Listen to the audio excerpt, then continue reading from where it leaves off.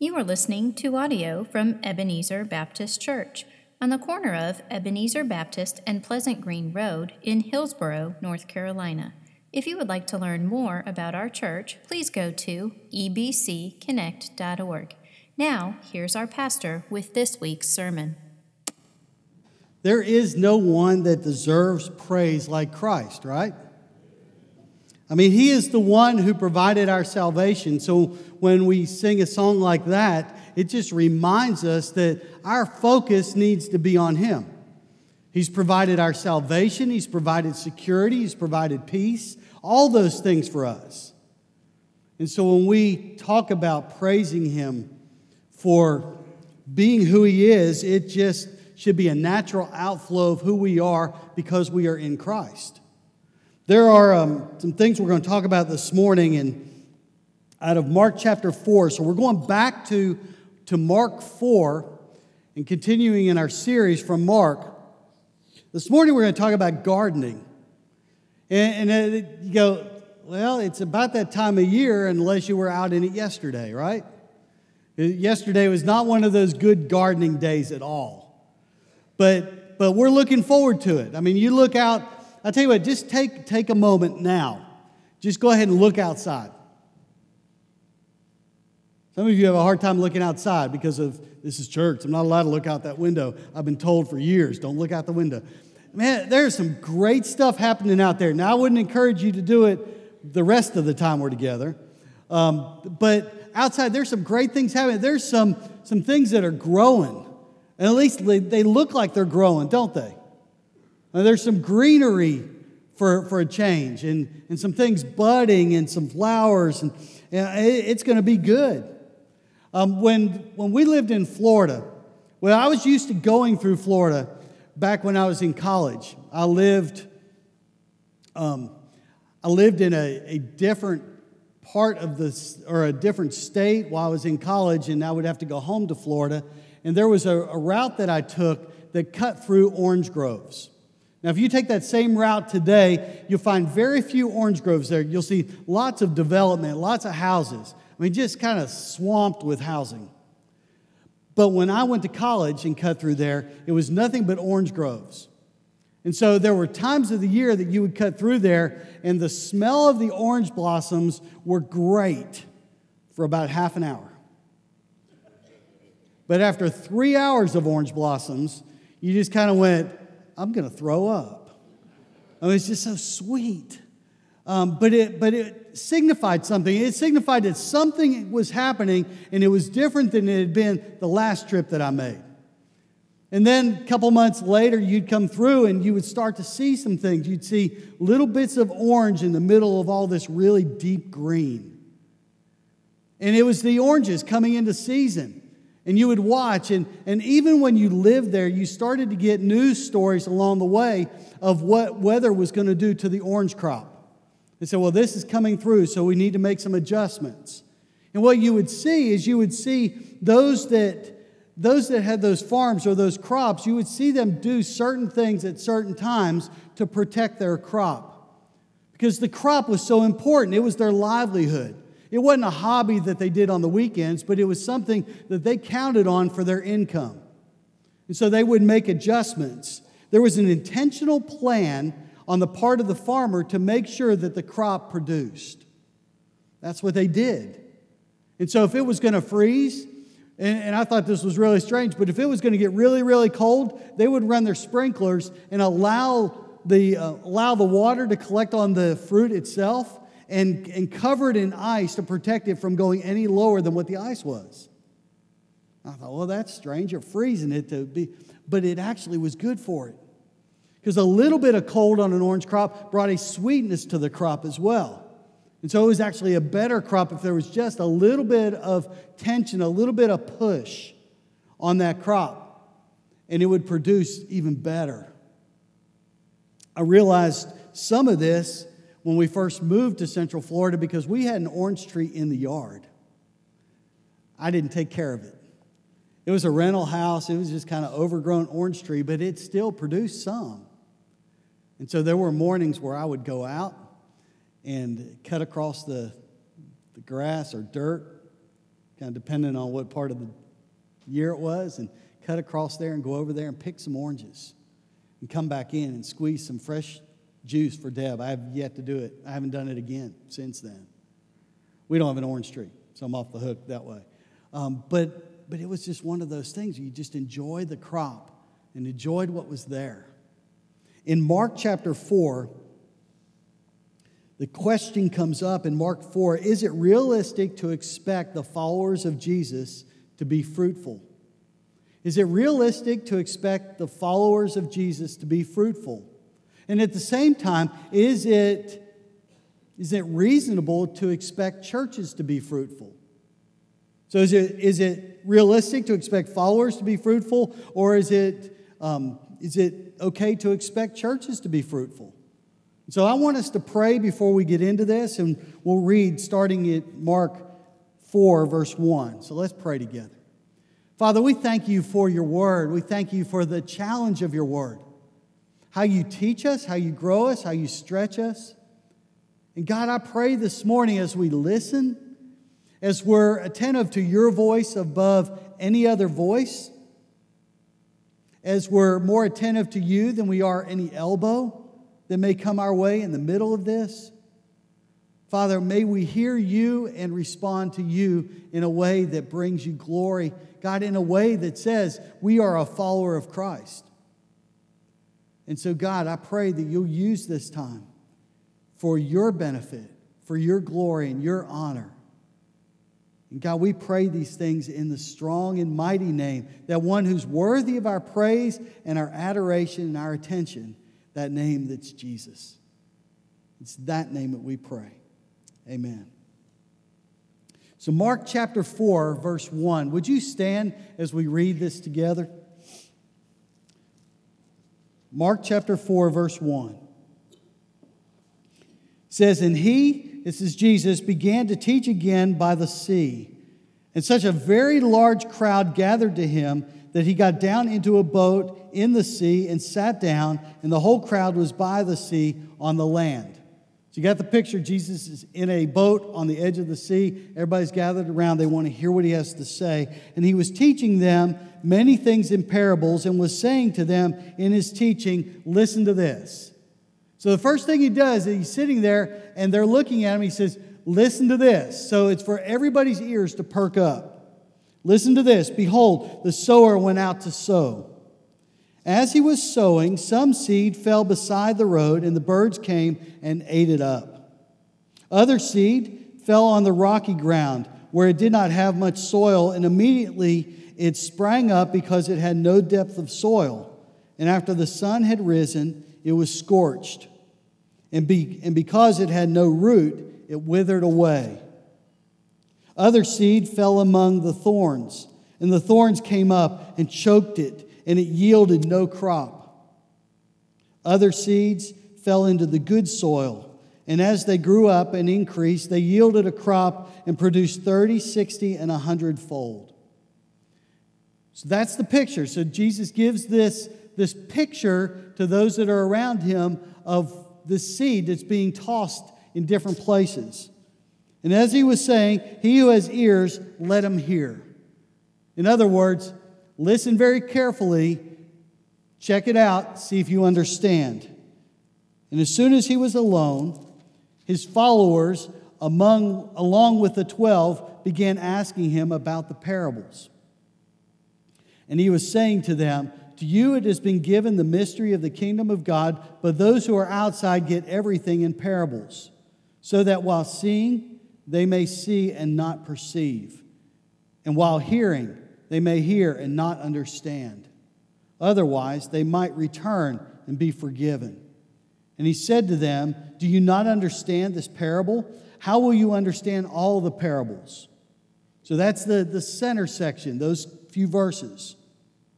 And then in verse 14, we begin to get the explanation.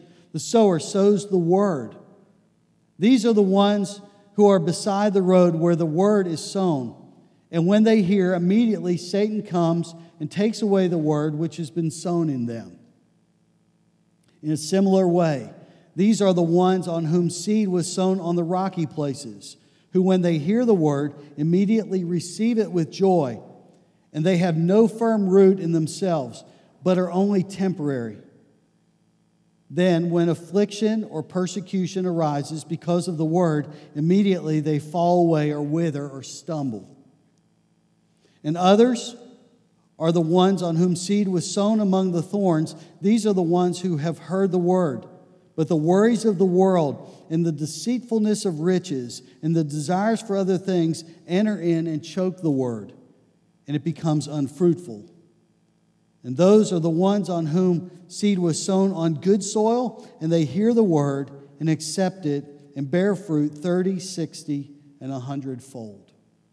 Interesting story, interesting picture that Jesus gives here, and an interesting explanation, because Jesus divides his followers. He's saying, look around you, there are 4 divisions and 4 responses to the word of God.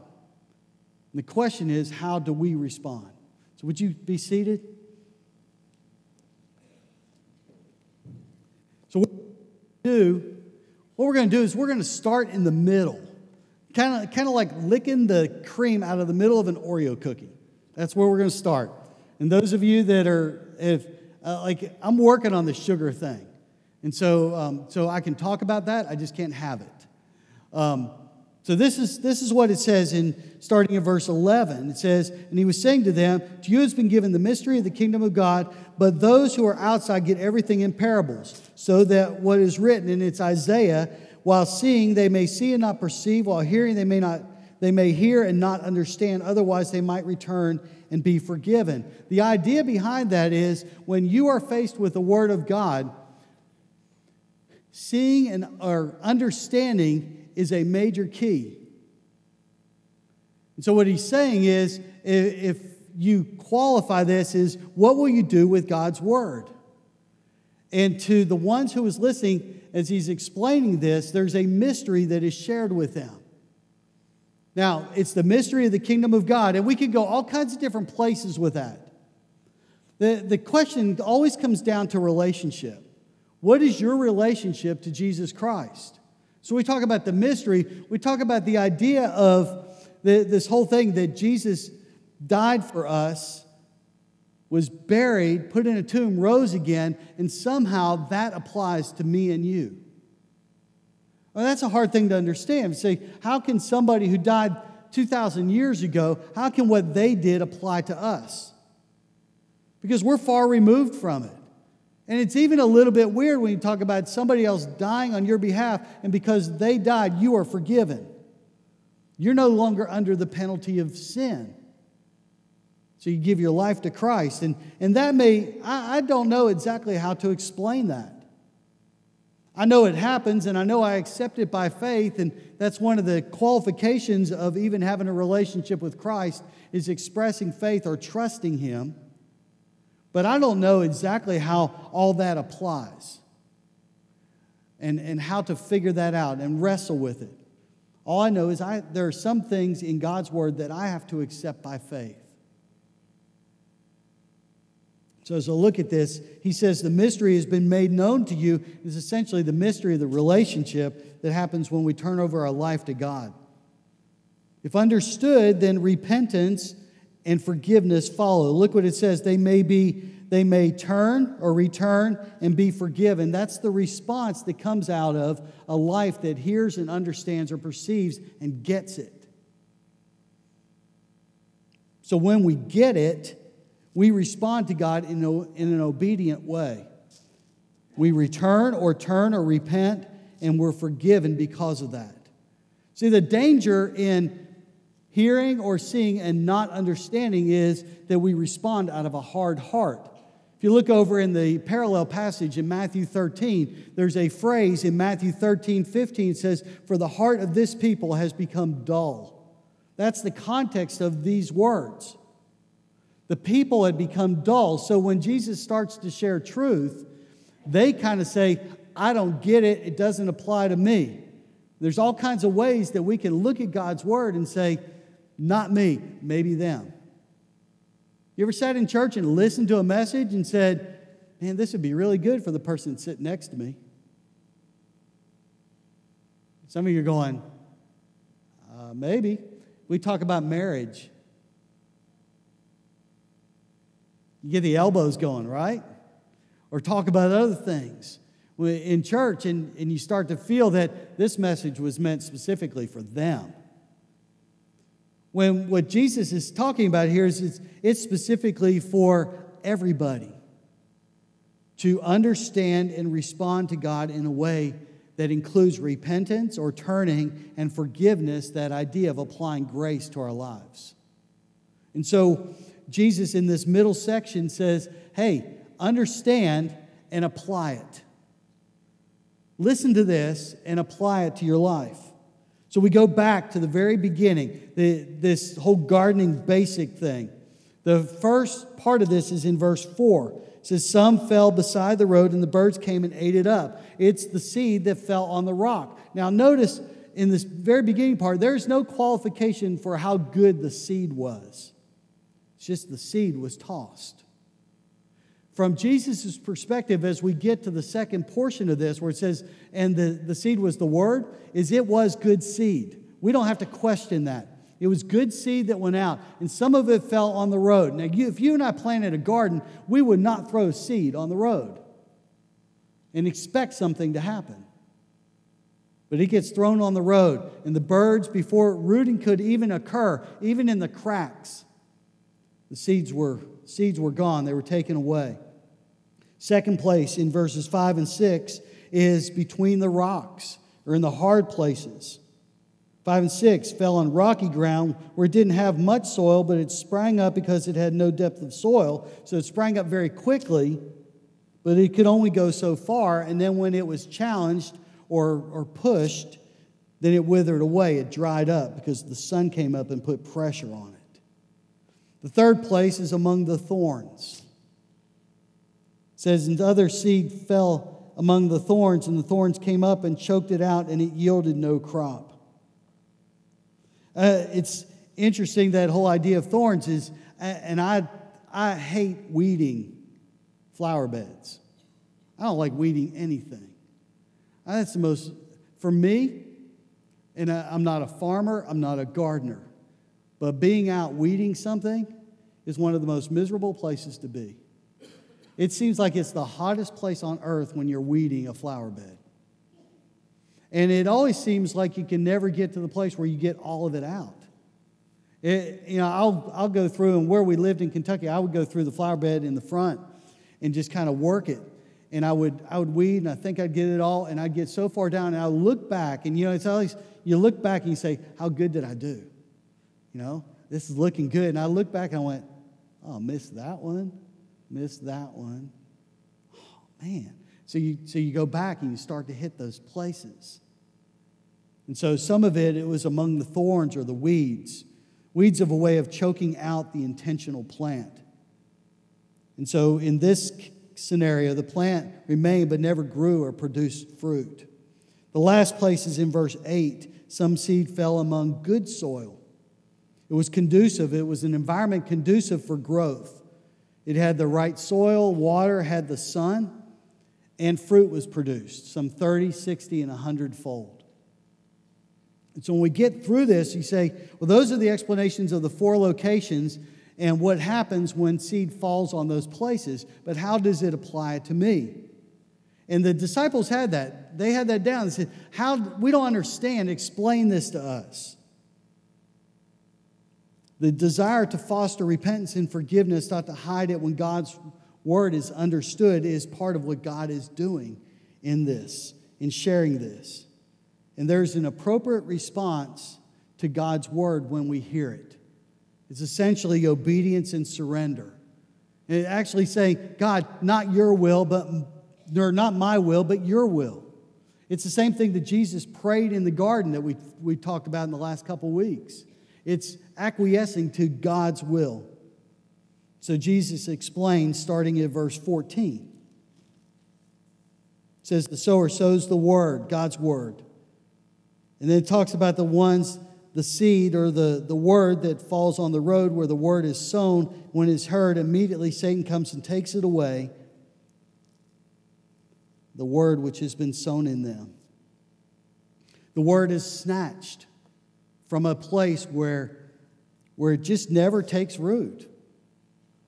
We see that all the time. Some preaching is done or some sharing, and somebody just says, no, I don't believe that, or it doesn't apply to me. There's a lot of ways, a lot of things that happen when the Word of God is expressed to somebody, and we see this scenario take place where the Word is snatched away. It's the work of Satan in somebody's life, and it could be dismissed as untruth. It could be dismissed as something dangerous, and we run across that in our world right now. The Word of God is dangerous. Believers are dangerous.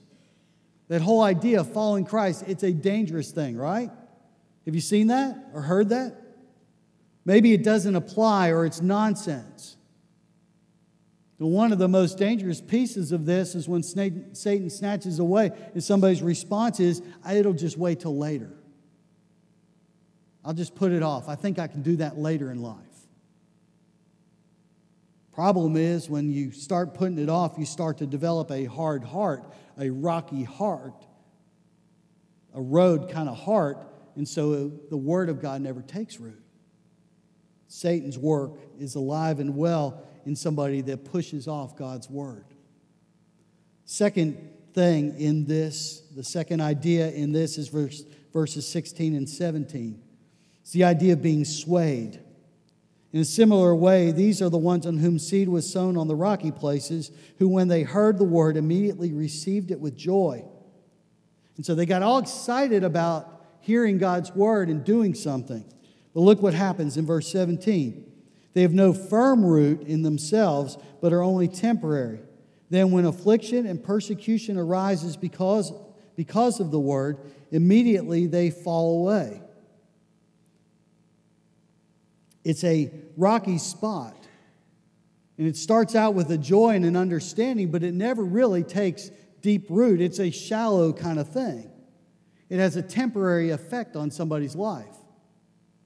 And you've seen that, where somebody makes a commitment and say, I'm all in, I'm all joyous about this, I'm committed. And within 24 hours, they've walked away from their commitment. We've done stuff like that. I committed to a diet, but the Krispy Kreme sign was on, and I figured I could start the diet tomorrow. It's simple. When we hear God's word, we push it off. We get swayed by simple things or some kind of pressure. Something hard is prompted by the Word of God, and so the Word of God is there, and you start to face it, and the Word of God calls for obedience, and you say, well, I don't want to obey that. It's too hard. In this passage, it says that affliction and persecution arises because of the Word. In that day, if you gave your life to Christ, you could expect persecution. You could expect something to happen to you. It may be a family relationship that would be strained. It may be a push off by society. It would take place. And we don't have that kind of pressure, that deep pressure that they may have faced at that point. But there are people around us that have that pressure on them. There are people in the world that have committed their life to Christ, and the pressure they face is intense. It may cost them their life. It may cost them their family. It may cost them everything in a particular society. That's the whole idea of this advanced conference that's coming next weekend, on the 14th, on Saturday from 9 to 4. You're invited, by the way. There's only going to be, 1,000 people here. You'll fit. No, there's 500 registered. But you need to be here. Because you'll hear stories of people that have gone through affliction and persecution and how they trust Christ and hold on to Christ with all that they are, and it's the only thing they have to hold on to. Jesus is very clear about the cushiness of following him. Here's what it says. If anyone wishes to come after me, he must deny himself, take up his cross daily, and follow me. Sounds soft, doesn't it? Sounds pretty easy, right? No. Christianity is not easy. It's not supposed to be easy. And so if you run across somebody that says, following Christ, it's the easiest thing I've ever had to do, it's because you're not living it out in a way that challenges the darkness around you. Christianity is hard because it means making decisions that the world does not understand or want to follow. Christianity is not easy. It's not supposed to be easy.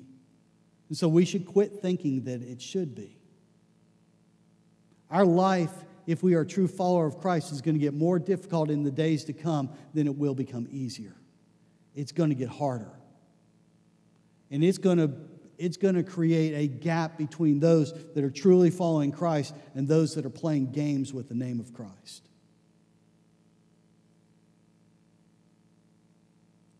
The third piece of this is in verse 18 and 19, and it's the idea of being distracted.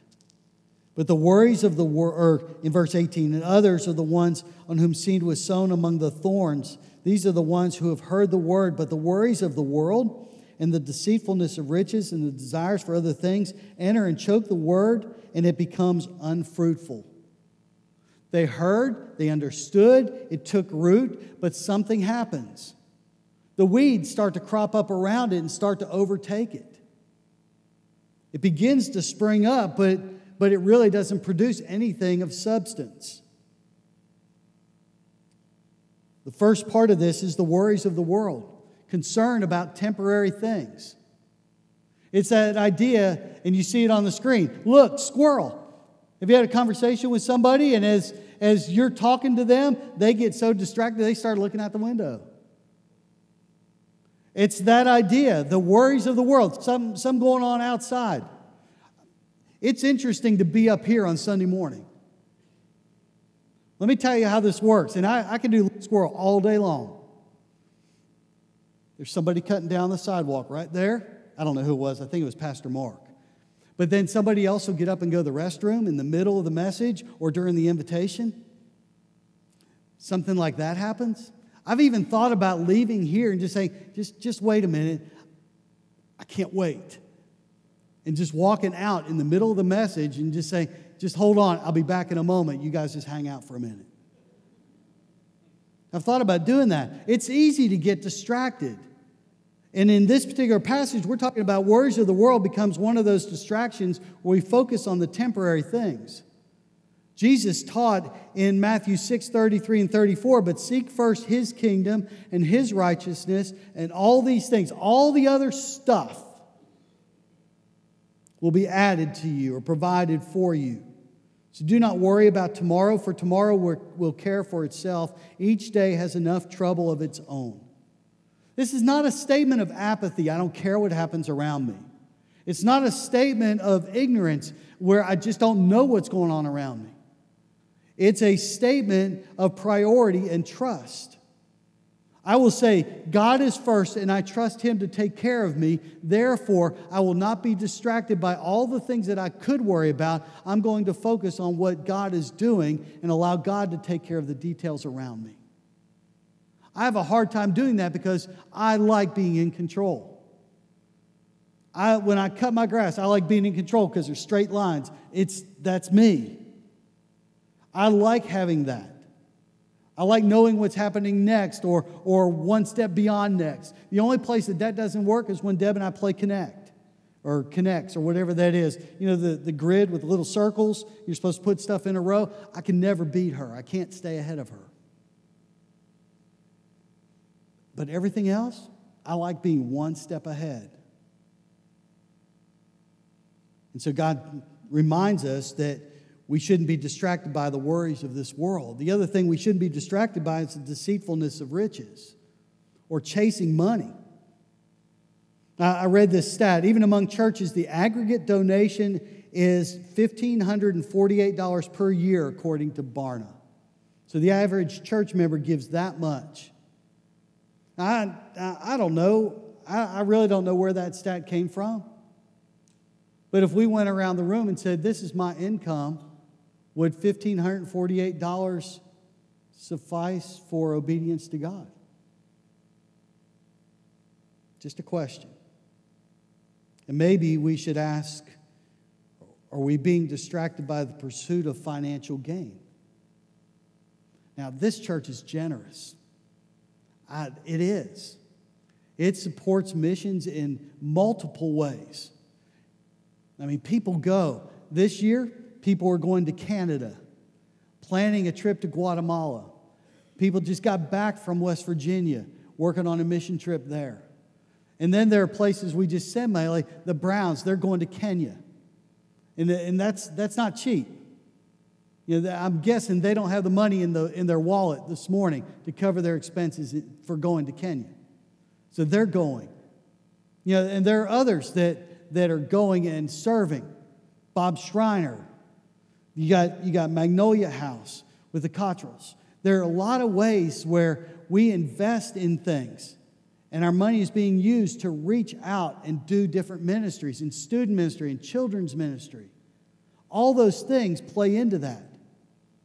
And when we get distracted or by the deceitfulness of riches, we have to understand it could affect the way that we give and are able to do ministry. So, you know, I don't want to come down on you because we are a generous church and we do a lot of things. There are a lot of things that we could do even more if everybody was obedient, and it's a heart thing. It's not, and I'm not trying to put a guilt thing on you this morning. It's a matter of looking at the Word and responding to the Word of God. So we placing our security instead of what's physical and temporary to what's spiritual and eternal, allowing God to be first. Third part of this is the desire for other things. The deceitfulness of riches, and then the desire for other things enter and choke out the word. It's replacing what God says is best by some cheaper imitation. Something that's a substitute for what is real and authentic. I'm convinced that Coke and Pepsi will always outsell the store brand. Why? It's the first one. It's the authentic one, right? Or RC and Moon Pie. They go together. You can't substitute that stuff. It's just the way it is. We can't substitute following God with something less than that.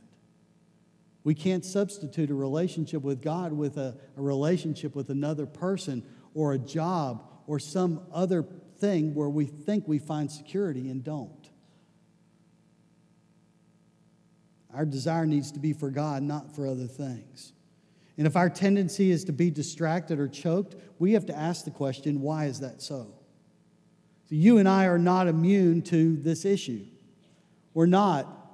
You can take a look at some of the big names in Scripture and say they weren't immune to being distracted. David was distracted by who? Bathsheba. Hot woman on a roof, right? He was distracted. And he should have been in battle anyways, but he was distracted. And Samson? Delilah. Solomon? A multitude. I still haven't figured that one out. Still trying to put wisdom in a whole bunch, in like hundreds. It doesn't go together for me. So we have to not be distracted. The fourth part of this passage says, and those, the ones on whom seed was sown on good soil, and they hear the word and accept it and bear fruit 30, 60, and 100-fold. To hear and accept the word and to bear fruit. Here's what it says in John 15:5, and this is from the Message. It sounds a little different, but you get the idea. It says, I am the vine, you are the branches. When you're joined with me and I with you, the relation intimate and organic. The harvest is sure to be abundant. Separated, you can't produce a thing. New Living Translation says it this way, yes, I am the vine, you are the branches. Those who remain in me and I in them will produce much fruit. For apart from me, you can do nothing. The idea is that bearing fruit is normal when we are connected to Christ. It is normal. Now, we have a strange definition of what normal Christianity looks like in our Western culture. As we look at it, we say normal Christianity is I get up on Sunday morning. Even committed Christianity in this culture is I get up on Sunday morning and I make it to Sunday school. That starts at 9:15. And so I'm there by 9:30. That's good. And then worship starts at 10:30, and I'll show up for that, and I'll put something in the offering plate of some portion, and I'll listen to the message, and when I leave here, I might even leave a big tip at the restaurant that I go to on Sunday. We can put that in the normal category, what is considered normal. And then maybe it's go to a connect group on Sunday night. It may even be that I'm going to show up midweek to get that boost midweek in a discipleship class, or to help serve in Awana or somewhere else on Wednesday night in student ministry. And we say that's normal.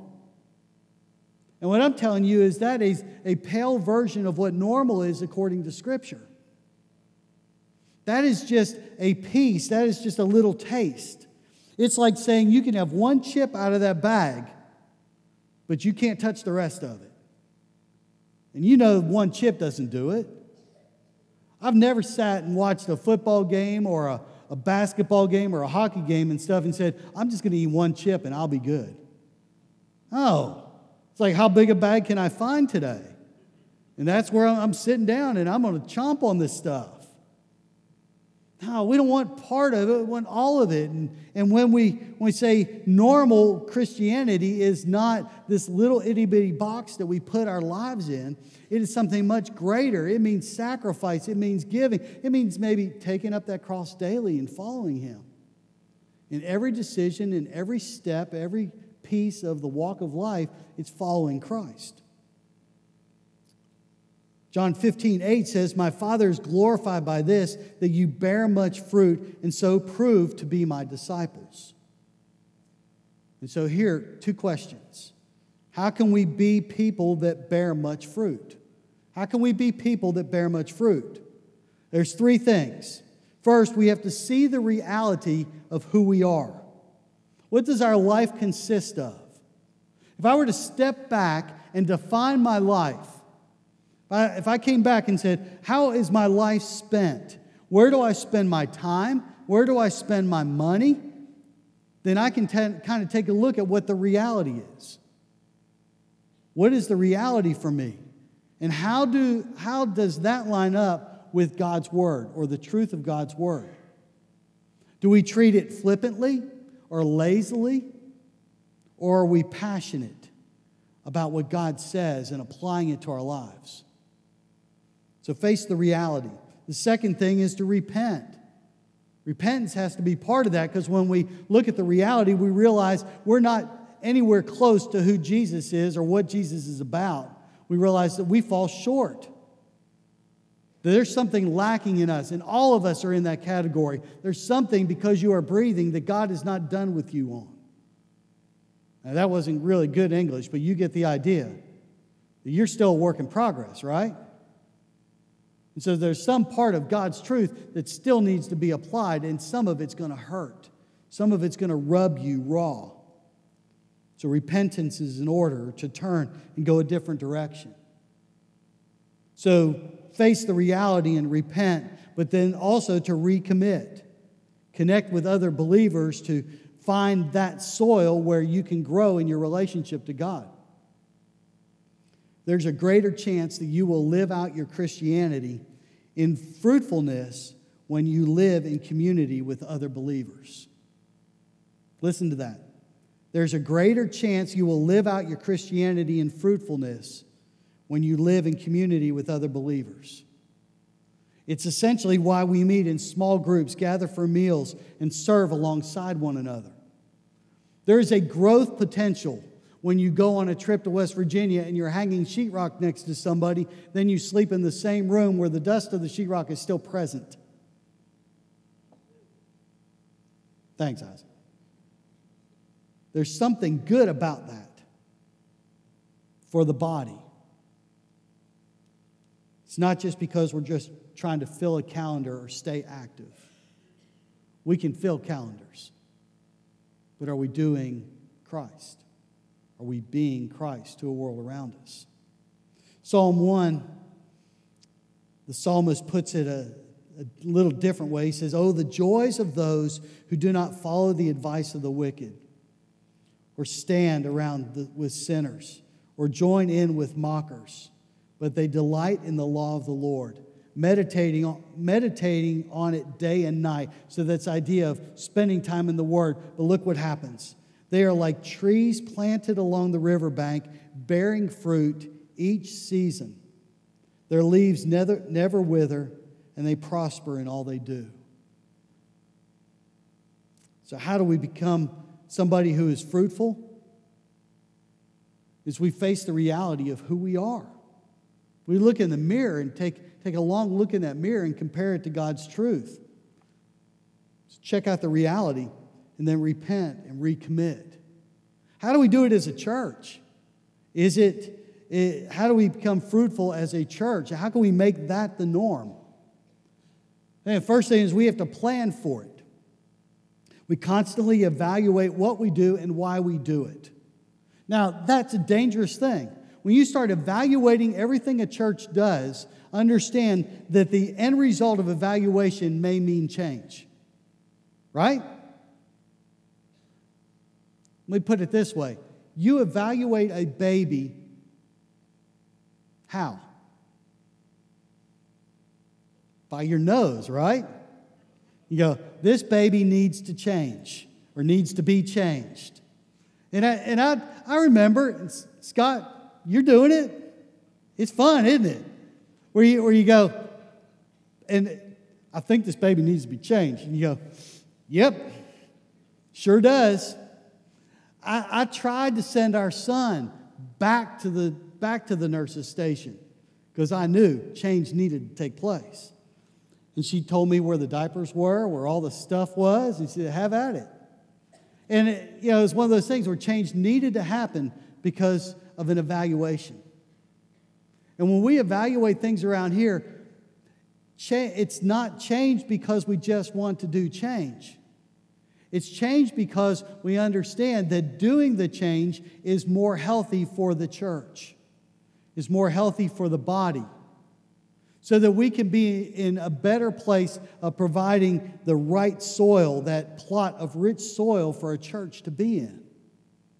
It's not that it was bad, it meant that there was some maintenance that needed to be done. So when we look at change in the church, we can't get all messed up because we're moving some crops around and figuring out what would be the best soil. So we respond in a way and we say, God, whatever you want to happen so that this can be a place of rich soil for people to grow in their relationship to Christ, whatever it means. And so we want this place to be a plot of rich soil so that small groups happen, that authentic worship happens, that people flourish in their relationships with one another, but then also outside the walls of the church, that there's 30, 60, and 100-fold produce bearing fruit. It means that we will use gyms and fields more than just places to grow grass or hang out. Gyms and fields will be used to reach people and build relationships. And so it may be the gym back here. It may be the gym at North Campus. It may be the fields that are up there across the street or the field next to the building. It may be fields that aren't built that go on the back part of that property where there's nothing. You catch it? That may be a place we do some ministry.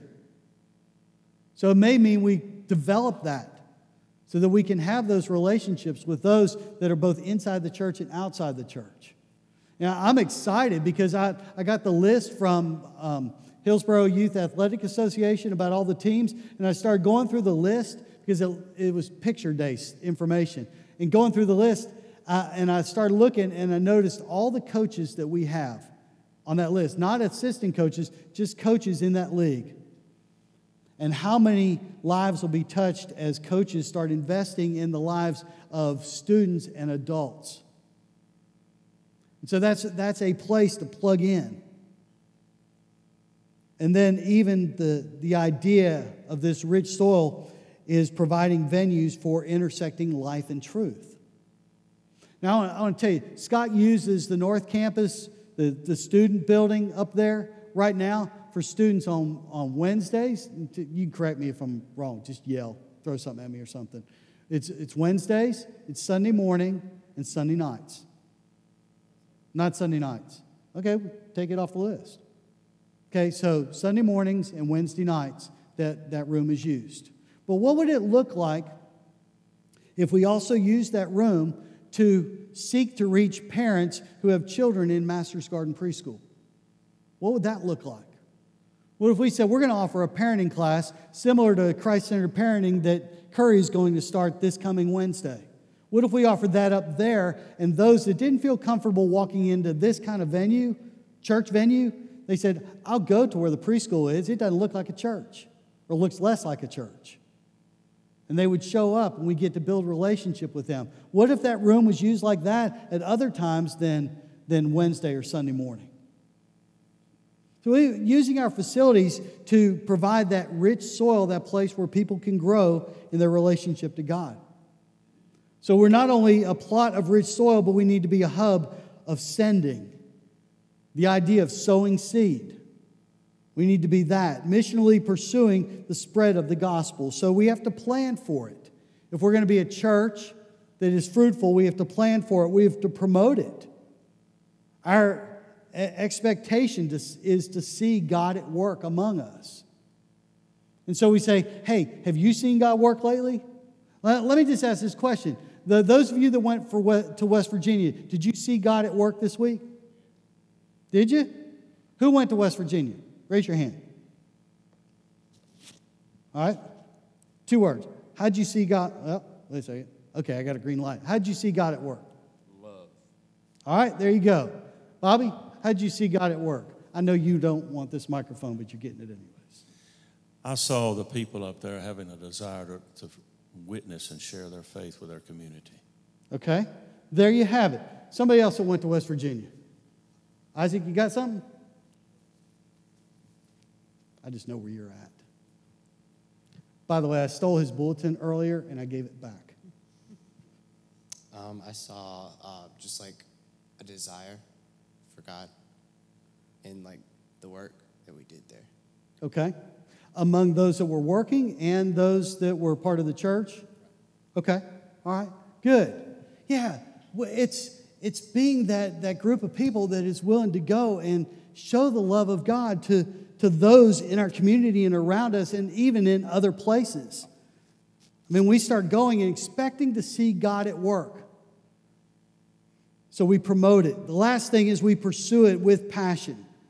And the way we apply that, we say, how does that look? If we're going to pursue it, then what does that look like?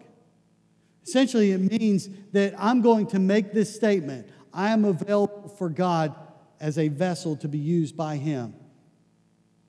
I'm available for God as a vessel. How hard is that? Statement's not hard. The application of it might be. I want to be available to be used by God as a vessel. So the question comes out of this is Ebenezer producing an abundance of fruit? Are we producing an abundance of fruit? Depends where you look. Because I think there are parts of what we do where I can say, hey, look, here's some fruit. Here's some really, really good fruit. The whole idea of coming out here as a group of people and working around both campuses, that's good fruit. Going to West Virginia, that's good fruit. Going to Haiti, that's good fruit. Showing up next week, if you're not in this place, coming up and working on Pinewood Derby, that's what it was called when I was a kid. But working on little cars up at North Campus, right? That's happening next week in the gym. Right, DJ? Okay. And you can bring tools. But it's essentially coming alongside a child, a kid, a student, and saying, I want to help you with this. That would be fruit. That would be doing something. And so there are lots of ways that you can plug into ministry and say, I want to do something more. But I think there are gaps in what we do. That if we say, are we doing just enough to get by. I think there are places where it's just enough to get by or feel good. I want to go back to the Florida situation for just a minute. The farmers worked, and they had tractors and they had lots of help. And it was interesting to watch. There were some things that were out of their control, like weather. That wasn't something that they could fix. But they did everything in their power to preserve the ability to have a crop. There's one thing that I noticed. One thing is true. The crop never fought the farmer. Never fought the farmer. And so we have the opportunity to respond in a way and allow God to work in us to bear much fruit if we're willing to say, God, I surrender my life. I want to be used by you as a vessel for you, for your glory.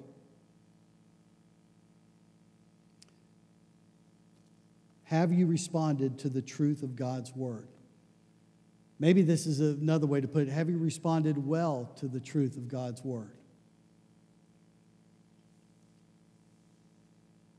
Has it been complete trust, or has there been a measure of resistance?